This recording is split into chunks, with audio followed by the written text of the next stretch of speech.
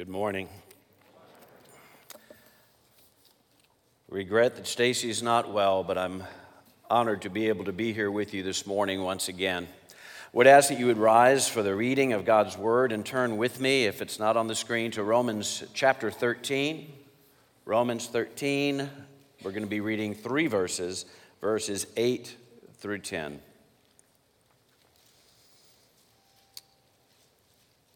Hear the word of the Lord.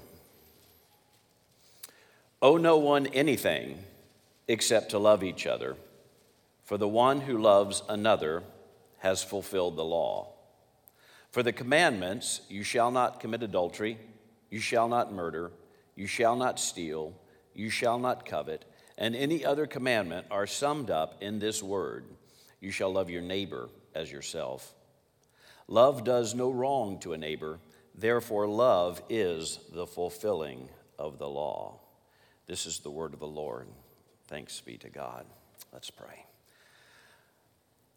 Father, as always, we give you thanks above all for this word that we have to learn about you, to learn about us, who we are without you, who we are in you, as you have redeemed us and made us a people called by your name. I pray that you would guide our time together here. By your Spirit, superintend all that I say, that it might all redound to your glory, and that indeed Christ will be magnified as we open your word together. I pray that you would make me a humble speaker and make all of us humble hearers of your word, because you give grace to the humble, and we need your grace. Finally, I pray that whoever hears in this room or online will only come away from this message remembering that which your word has spoken to their heart. And I pray this in the name of Jesus. Amen. You may be seated.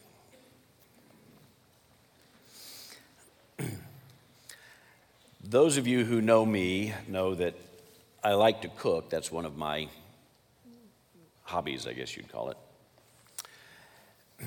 And if I were to tell you that I was going to bring a gumbo to a covered dish dinner, some of you would get pretty excited about that.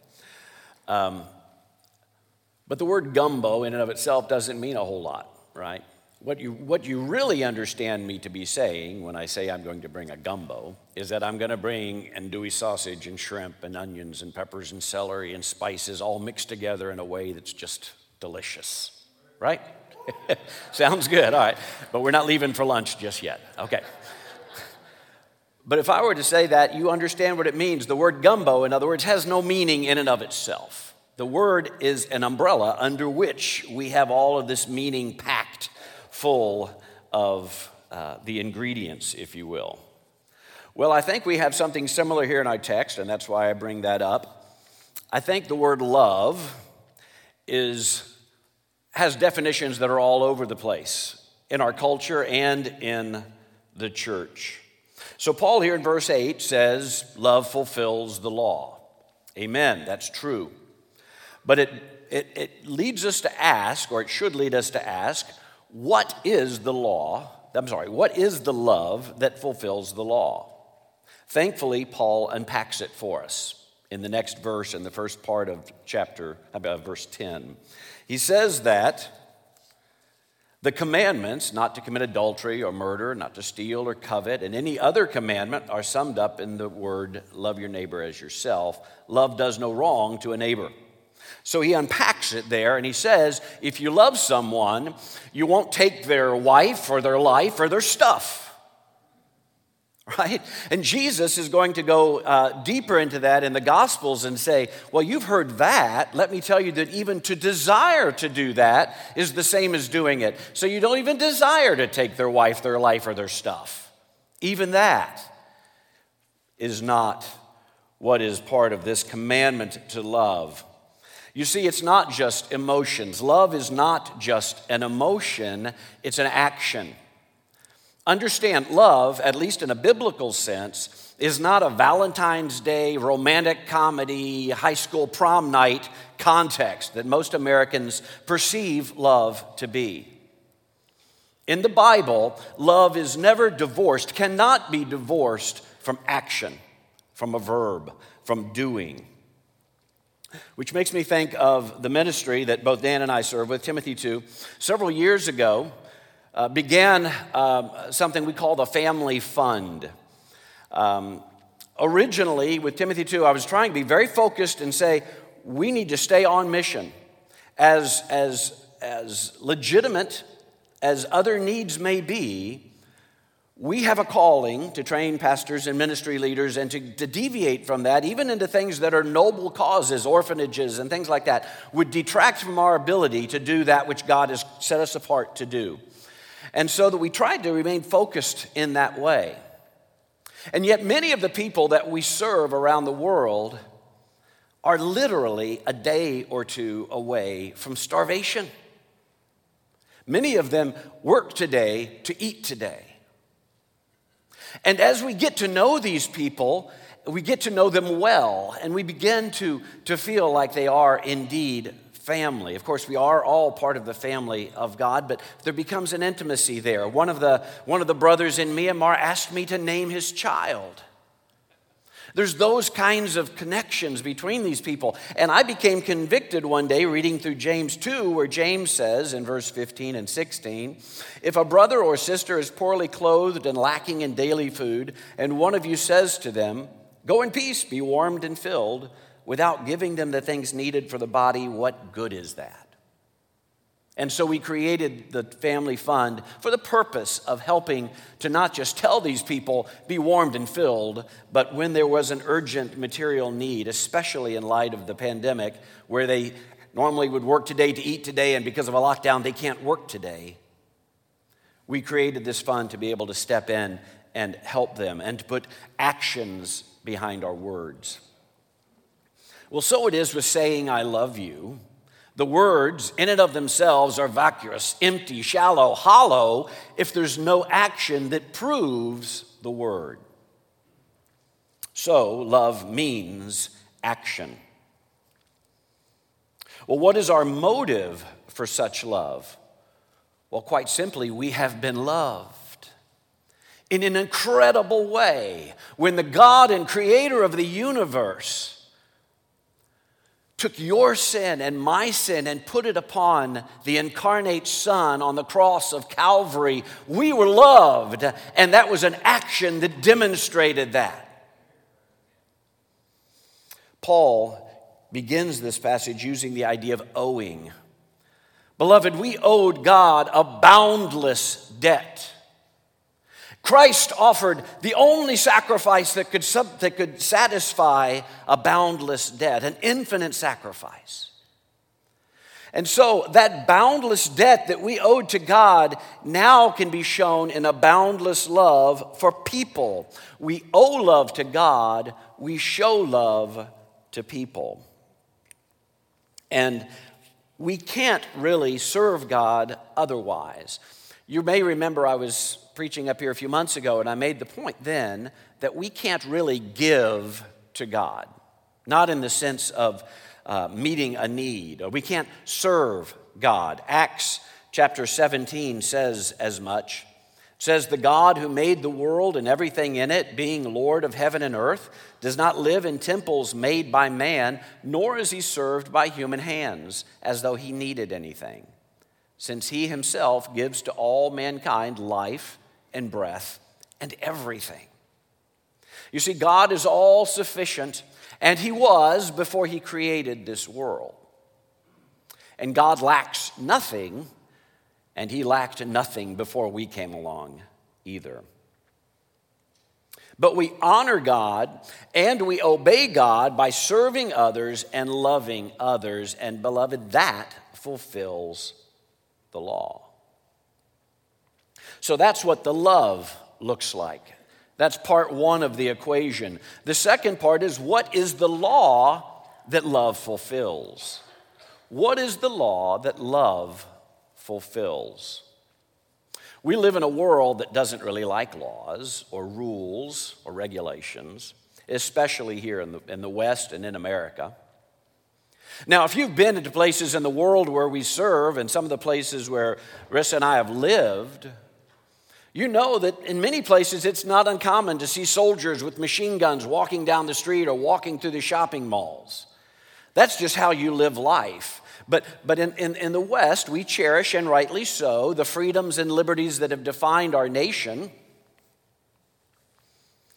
And yet sometimes that idea of freedom and liberty bleeds into our understanding of what it means to be a follower of Christ. And we think, or we anticipate, freedom to do whatever we want rather than freedom to pursue righteousness. Freedom actually to obey. Because you see, Jesus, by his own admission in Matthew 5:17, said that he didn't come to abolish the law. He did fulfill the ceremonial law. Now, it gets a little confusing sometimes, but the law in the Old Testament is typically divided into three ways. There's the ceremonial law, which was the sacrificial system, all of the temple practices. Well, all of that pointed to Jesus. And so he fulfilled that because all that pointed forward to the true Lamb of God who would take away our sin. And then there's the civil law, all the things about how Israel should rule it, be governed as a nation. Well, that's not applicable except perhaps in principle to our governments today. But the third part of the law is what we call the moral law. And that, beloved, is still applicable today. Jesus, as I just referenced, did provide a deeper understanding of the law, but that didn't negate the previous understanding. He wasn't saying, now it's wrong to lust after someone, but it's okay to commit adultery. He added a deeper understanding to the law. He expounded it. He did not replace the moral law. So the law is love in action. The law is love in action. Let me put it another way. The positive command to love, which is what we see here all through Scripture, the positive command to love is defined by the negative commands of what not to do, all the thou shalt nots that we're familiar with. The positive command is defined by the negative commands. And so what I am saying is that the Ten Commandments are not a relic of antiquity. They're not something that just belonged to the people of the Old Testament. They are as relevant today as they ever were. And Pastor Stacy preached a whole sermon series on this. So this shouldn't come as a surprise, but it's maybe come as a refresher. Now, the law is not intended for salvation, but it never was. No one could ever be saved by following the law, even in the Old Testament. Even if someone had followed the law perfectly from birth, which no one could do, they would still not be saved because that does nothing with the original sin with which we all come into this world. No, the law is a reflection of the character of God. And the law represents the righteousness we are to reflect as we grow in the grace and knowledge of Jesus. And I'm going to mention his name simply because he's a public figure and he put this in a public book. But Andy Stanley said that the Ten Commandments have no authority over you, none. To be clear, thou shalt not obey the Ten Commandments. Beloved, that is what we call antinomianism. It's the idea of being against the law. In our tradition, as Presbyterians, we have the Confession of Faith, the Westminster Confession of Faith. And attached to that, or a part of that really, are catechisms, which are a series of questions and answers that were traditionally asked as in the child-raising process. But in the shorter catechism, there are 107 questions. 42 out of 107, 42 deal with how to apply the Ten Commandments in our lives. The Ten Commandments predate Sinai, Mount Sinai. What I mean by that is prior to Exodus 20, when Moses ascended to Mount Sinai and God wrote the laws on the tablets of stone, prior to that, all of those laws were already understood in the nature and character of God in the preceding chapters, which represented the preceding generations. So they're not Jewish. They're not Jewish, they're godly. and they reflect the character of God. Jesus used a similar example of what Paul is doing here when he interacted with the rich young ruler, which you may remember from Mark chapter 10. Mark chapter 10, it begins in verse 17. You don't have to turn there. But it says, as Jesus was setting out on his journey, a man ran up and knelt before him and asked him, "Good teacher, what must I do to inherit life?" Jesus said to him, "Why do you call me good? No one is good except God alone." Then he goes on and says, "You know the commandments. Do not murder, do not commit adultery, do not steal, do not bear false witness, do not defraud, honor your father and mother." And so the rich young ruler said to Jesus, "Well, I've kept all of these from my youth." And Jesus, looking at him, loved him and said to him, "You lack one thing. Go sell all that you have and give to the poor, and you will have treasure in heaven, and come, follow me." Disheartened by this saying, he went away sorrowful, for he had great possessions. Do you see what Jesus is doing here with the law? Jesus is using the law exactly as it's meant to be used, to expose sin. And he lists all of the laws on the second table. That's what we talk about when we talk about the law. The first table are those laws that have to do with our relationship with God. No other gods, no idols, honor God, don't take the name of God in vain, honor the Sabbath. And the second tablet have to do with our relationship with others. And Jesus lists every one of those except for thou shalt not covet. And in doing so, he's using that commandment to get this guy right in the heart, to make him realize that his desire for material possession is going to keep him away from the kingdom unless he has a change of heart. And so he leaves disheartened. So the Ten Commandments the moral law of God has the role of exposing in us sin. As a matter of fact, sin is defined as a transgression of the law. If you want to know what sin is, you have to know what the law is to know if you've broken it. Paul does the same thing elsewhere in 1 Timothy in chapter 1. He says, we know that the law is good. And then he goes on to say, he mentions the unholy, the profane, those who strike their fathers and mothers, for murderers, for the sexually immoral, men who practice homosexuality, enslavers, liars, perjurers, whatever is contrary to sound doctrine. So again, Paul is using all of these ideas of what would violate the law of God as a way to make us aware of sin.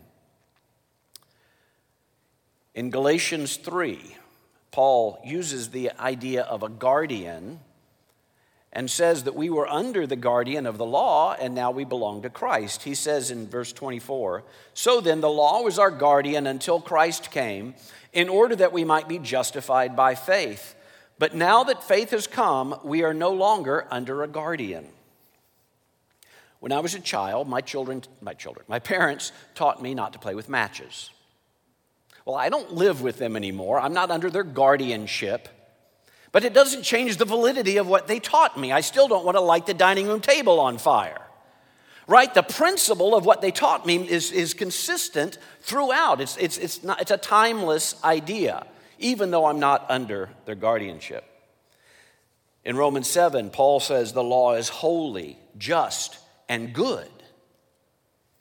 And I'm belaboring this point because of people like Stanley and the quote that I have above. There's many in the church today that have a feeling that all we have to do is love. The Ten Commandments aren't for us anymore. And I'm telling you that if you want to love, you have to know how to love. And the way we love is by reflecting in our character the character of God. And if we want to understand that, we do that through the moral law. Now, much of the confusion comes from Paul's words in chapter 6 of Romans, verse 14, where he says we're not under law, but under grace. Let me tell you what it doesn't mean. It doesn't mean that the Old Testament people were under law and the New Testament people are under grace. Let me tell you what else it doesn't mean. It doesn't mean that the Jews were under the law and the Gentiles were under grace. Let me tell you what it does mean. Before I was saved, I was under the law. I stood under the curse of the law, the condemnation, because it revealed in me that I was a sinner, whether I wanted to admit that or not. You see, the law requires what we cannot do. But once Christ saved me, once I was born again by the power of Spirit, I am under grace. The law requires me to do what I cannot do. Grace does for me that which is required and enables me progressively throughout my life to do more and more of what is required of me in the law. Paul goes on in the end of verse 9 of our primary passage in Romans 13. And he says, all of those commandments are summed up in this word, you shall love your neighbor as yourself. Now, of course, we see this as the golden rule. It actually came from Leviticus chapter 19. We think of it as being on the lips of Jesus, and indeed it was, but he was quoting from the law, from Leviticus 19. Love others as we love ourselves.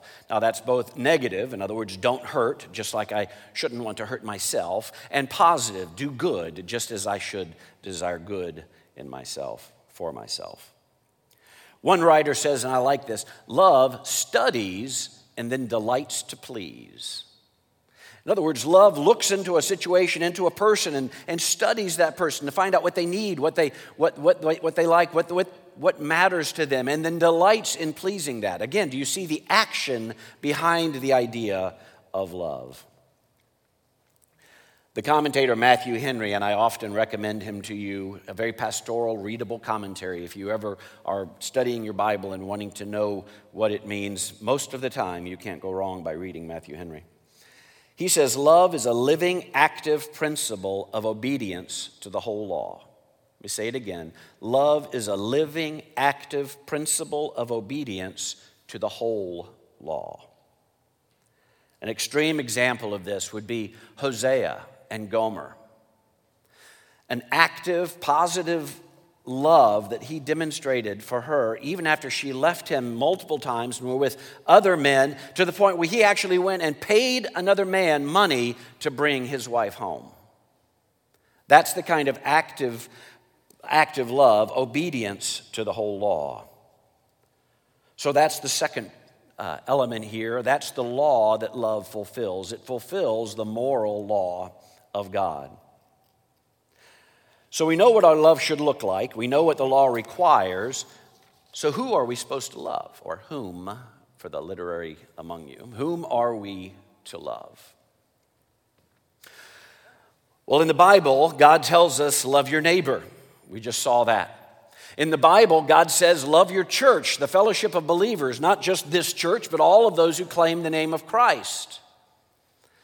In the Bible, God says, love your spouse and your children and your parents. In the Bible, God says, love your enemies. Your enemies. Jesus said, even sinners love those who love them. That's the easy part. And in the Bible, God says, even love strangers. Well, that's pretty much everyone alive, isn't it? Including those that are nearing the end of their life, and including those that are just beginning it, nestled in their mother's womb. We've talked about love, we've talked about the law, now let's talk about life. We see in verse 8 that we're commanded to love everyone. We see in verse 9 that murder is forbidden, and murder is the antithesis of love. And this law and this commandment to love come to us from the giver of life. Sanctity of life issues include opposing euthanasia, opposing mistreatment of the poor, the disabled, the mentally ill, society's castaways. And yet in our modern climate, the singularly overwhelming application for a biblical defense of sanctity of life is in response to the slaughter of millions of babies in this country and around the world. It is wrong, it is evil, and we should raise our voices in protest against it and pursue every legal remedy to abolish the horrific practice of abortion in this country.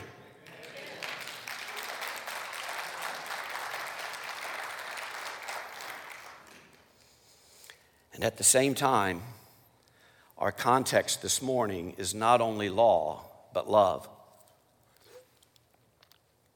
A cliche is something that's true and told often.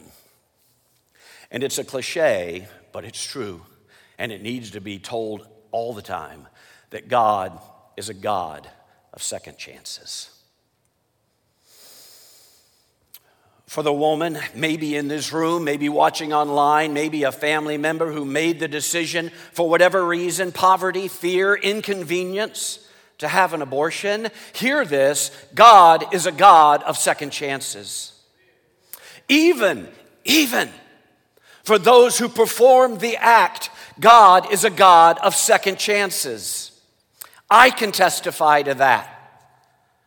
Perhaps you can. Oh, beloved, the law is the law. God's law, of course, is what I'm referring to. And abortion is a sin. As our passage said, thou shalt not murder. Abortion is the taking of a life that's already in the image of God. And yet God is a God of second chances. And grace trumps everything. It trumps those feelings of disgust. It trumps even the evil in this world. Nothing can overpower or overcome the grace of God. So we declare God's law and we declare God's grace. We decry the sin of abortion and euthanasia, dying with dignity, and the marginalization of the destitute, the homeless, and the sick. And yet we offer the hope of the gospel. We defend those who can't defend themselves, and yet we receive in love the one who falls on their knees before a holy God in repentance. We love, and love fulfills the law. But it's not a law without teeth. Indeed, the law of God necessitated the death of the Son of God. We dare not trivialize it, minimize it, or, God help us, ignore it. And our love must not merely be in words, though words are welcome and nice, but there must be actions. They must be demonstrated. People should not just hear that we love them, they should see it. This applies to our family, our friends, our church members, strangers, and even to the vilest of sinners. For but by the grace of God, we would be indistinguishable from them.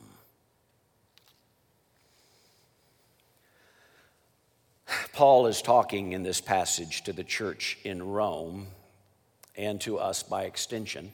In chapter 1, verse 7, he said he's writing to those who are loved by God and called to be saints. Beloved, don't be sitting there saying, who needs to hear this? You do. I do.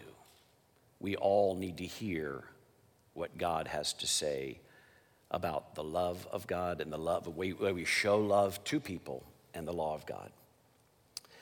In the 1960s, when our culture was embroiled in what would become the Cultural Revolution, that would radically change our morality, the structures of values. So much in our culture would be changed. A phrase was coined to define that movement, and it was free love. Free love. At the time, G.K. Chesterton responded to that. And he said, the movement has managed to create the ultimate contradiction in two words. Love has never been, is not, and will never be free. Love binds. And that's what this is all about.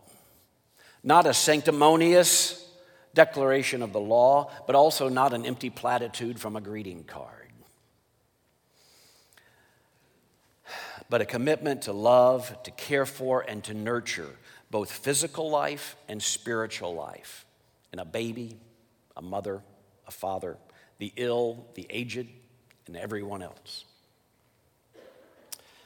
The law of God is not merely applicable to his people. Everybody will ultimately be judged by the law of God. That's its function. And this includes all those who have made really bad decisions, even those leading to tragic sin.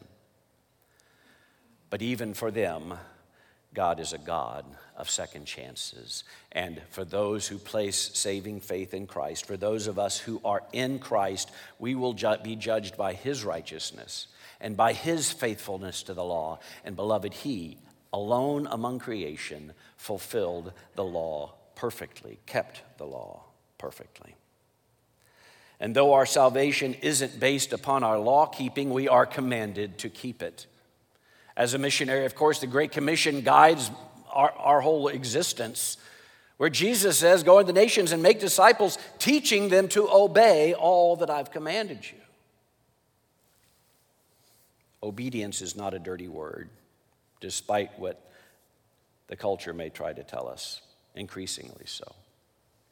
But the command to obey, and this is the sweet part, it's for our good.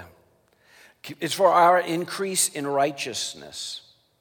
And we should love it because he loves it. God loves his law. And we should say with the psalmist in Psalm 119, oh, how I love your law. It is my meditation all the day. I hold back my feet from every evil way in order to keep your word. I do not turn aside from your rules, for you have taught me. How sweet are your words to my taste, sweeter than honey to my mouth. Beloved, let us love according to the law, and by the grace of God, we will fulfill the law. Amen. Let's pray.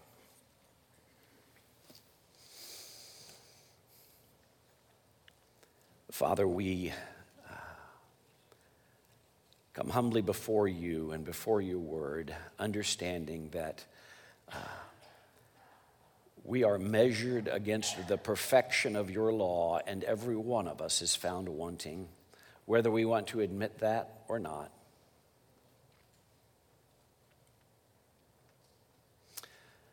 I thank you that you have called on many of us, perhaps most of us in this room and watching online, to rely not on our own faithfulness to the law, but on that of Christ, that we might partake of his righteousness and be adopted into your family, to be justified, to be redeemed.